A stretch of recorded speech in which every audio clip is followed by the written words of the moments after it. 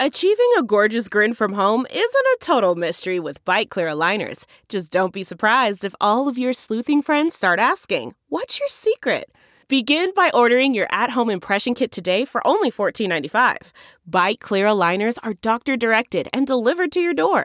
Treatment costs thousands less than braces. Plus, they offer flexible financing, accept eligible insurance, and you can pay with your HSA FSA. Get 80% off your impression kit when you use code WONDERY at Byte.com. That's BYTE.com. Start your confidence journey today with Byte. That's not just the sound of that first sip of Morning Joe. It's the sound of someone shopping for a car on Carvana from the comfort of home. That's a good blend. It's time to take it easy, like answering some easy questions to get pre-qualified for a car in minutes. Talk about starting the morning right. Just like customizing your terms so your car fits your budget. Visit Carvana.com or download the app to experience car shopping the way it should be. Convenient, comfortable. Ah.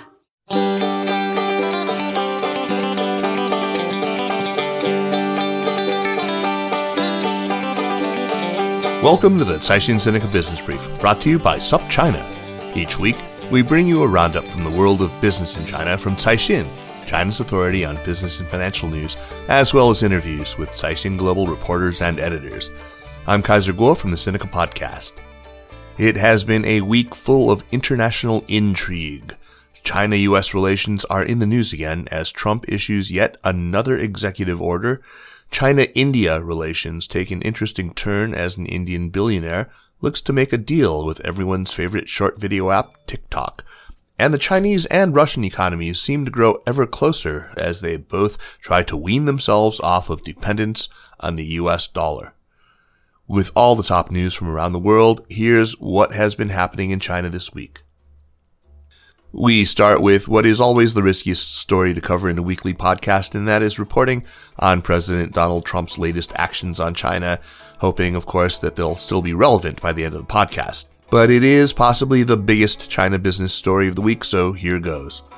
Last Friday, Trump ordered the Chinese owner of the popular music video app TikTok to sell its U.S. assets, citing national security concerns and delivering the latest salvo in his standoff with Beijing.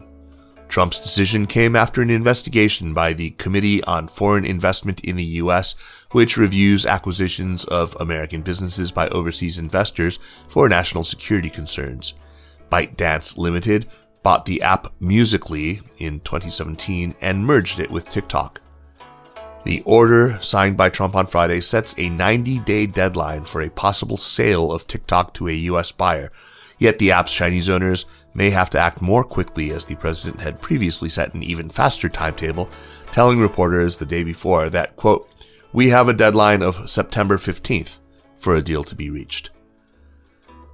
Staying with TikTok news, ByteDance, its parent company, has approached Mumbai-headquartered Reliance Industries Limited for potential investment in TikTok's operations in India, where the Chinese tech giant is struggling to retain key employees following a ban on the hugely popular short video app, according to a report by U.S. tech news provider TechCrunch.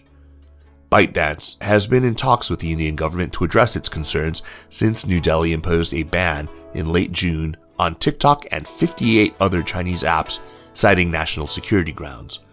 Prior to the ban, India had accounted for a third of TikTok's global downloads, with 200 million TikTok users.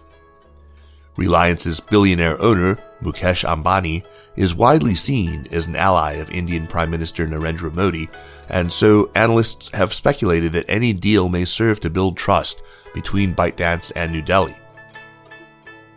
Moving away from China-US and China-India relations, the share of trade conducted in US dollars between Russia and China fell below 50% for the first time in the first quarter of 2020, according to recent data from Russia's central bank and Federal Customs Service.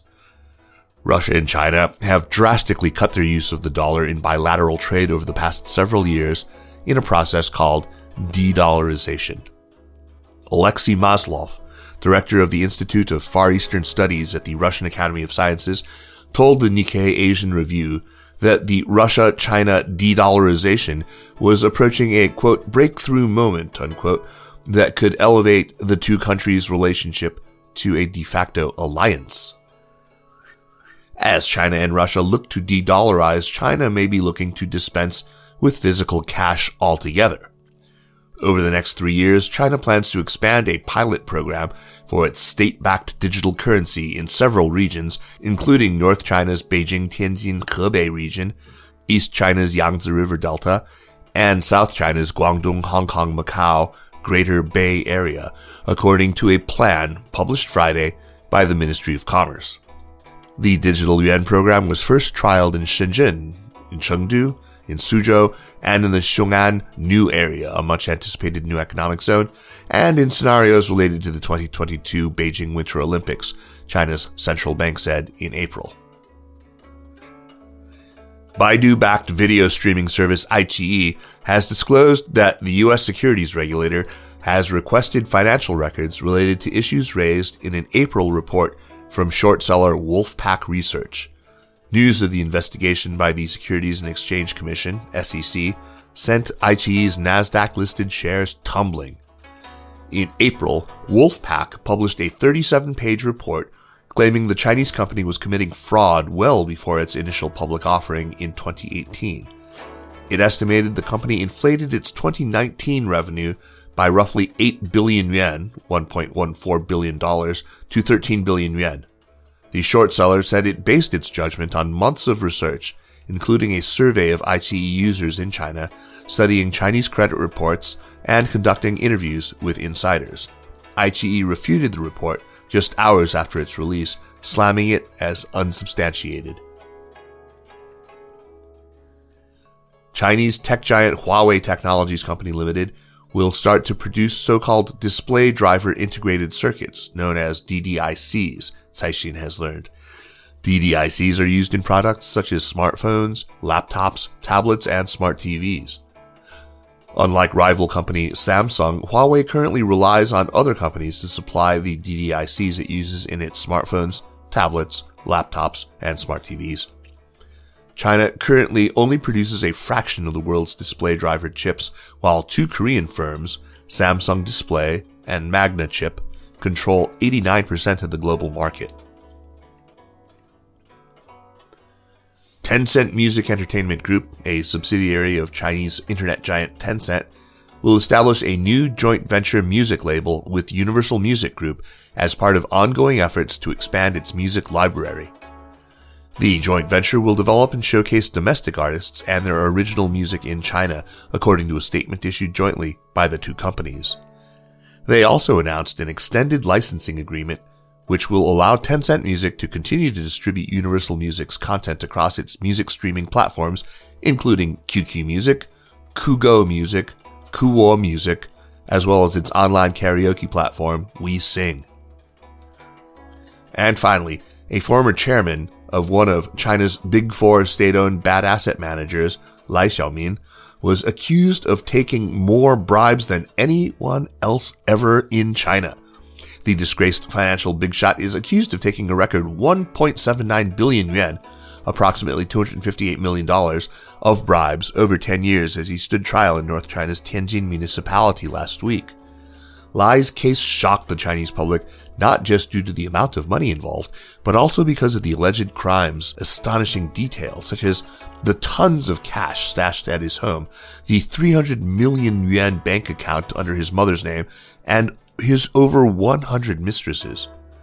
Lai, who is also an ex-Communist Party chief of China Huarong Asset Management Company Limited, was expelled from the party and removed from public office for serious violations of party discipline and law in October 2018. Let's turn now to Caixin Global Managing Editor Doug Young for his take on one story in the news this week. Doug, what you got for us this week? Hi, Kaiser. This week I want to depart from what I usually do. And rather than looking at an individual news story from this week, I want to look at a company. And this company has actually been spotlighted in a really nice article by one of our content partners, Nikkei Asian Review, and it's on our site as well. So hoping people can have a look at that if they want to know more. But this is there's a company called Foxconn, which I don't know if many of our listeners have heard of, but it's often referred to. It's a Taiwanese company. It's often referred to as the biggest company you've never heard of. And this basically It's because this company, they're most famous for making iPhones, but they make pretty much everything. They make HP computers, Microsoft tablets. They're basically an anonymous third-party sort of manufacturer for big tech names. So the story this week is about a company called Luxshare. And even I didn't know about this company, but apparently this is quite the company to watch. They burst into the headlines basically in July. So it's about a month ago. And that was when they bought a company – well, not a company. They bought a factory from a company called Wistron, which is another Taiwanese company that also makes iPhones. So this officially makes Luxshare the first mainland Chinese-owned company to make iPhones. And, you're going to probably say, well, so what? But these guys actually have been doing stuff already for Apple. If you're listening to using your AirPods or if you have an Apple Watch on, there's a chance that was also made by this company called Luxshare. So this is it's not a super old company. It's been around since 2004. But again, I think it could be a company to watch. So just how big is Luxshare? So Luxshare is not a small company, and it actually says in this story that their market value is bigger than Foxconn, which is the company that I said is really well known or better known for doing this stuff. They're currently worth more than $50 billion US, which is pretty sizable. And their revenue has apparently grown fivefold over the last 5 years to about $9 billion. So we're not talking a small company. And then apparently they also have a very famous, at least in those circles, founder, a woman named Grace Wang, which again is probably somewhat unusual for China. You don't get that many women at the head of these tech companies, but apparently she's really known for her strong will and as a fast learner and for being very ambitious and competitive. And the Nikkei guys talked with a few people who knew her, and they all seem quite impressed by her, and it really seems to be a company on their radar screen. So again, this is a learning experience for me, but it really does look like this company could be someone to watch. So aside from its sheer size, why is it, in your words, one to watch? What is particularly significant about this company? Well, I mentioned that if you're wearing an Apple Watch now or you use AirPods to listen to music, that might be you might have gotten those from Luxshare. Then there's also pretty much the fact that they produce for all the other big tech names. Other ones include Microsoft, and Microsoft, of course, makes Xboxes and tablet computers. Then you've got Google and then Amazon, which also, is a big maker of e-readers and home speakers and stuff. So I think these guys are really, even though you may not know who they are most likely in your home somewhere. Or if they're not in there yet, they could very well be in there someday. And they're also an interesting story of a Chinese company that looks like it's going to be going abroad, in addition to all these bigger or better known tech names like TikTok. These guys have been setting up factories in places like Vietnam and other Southeast Asian locations. And, it really does look like they could end up giving Foxconn a run for their money and becoming sort of the next big name in what they call contract manufacturing. Well, thanks, Doug, as always, and we look forward to having you back soon. Okay. Thanks a lot, Kaiser. And that's it for this week. Thanks for listening.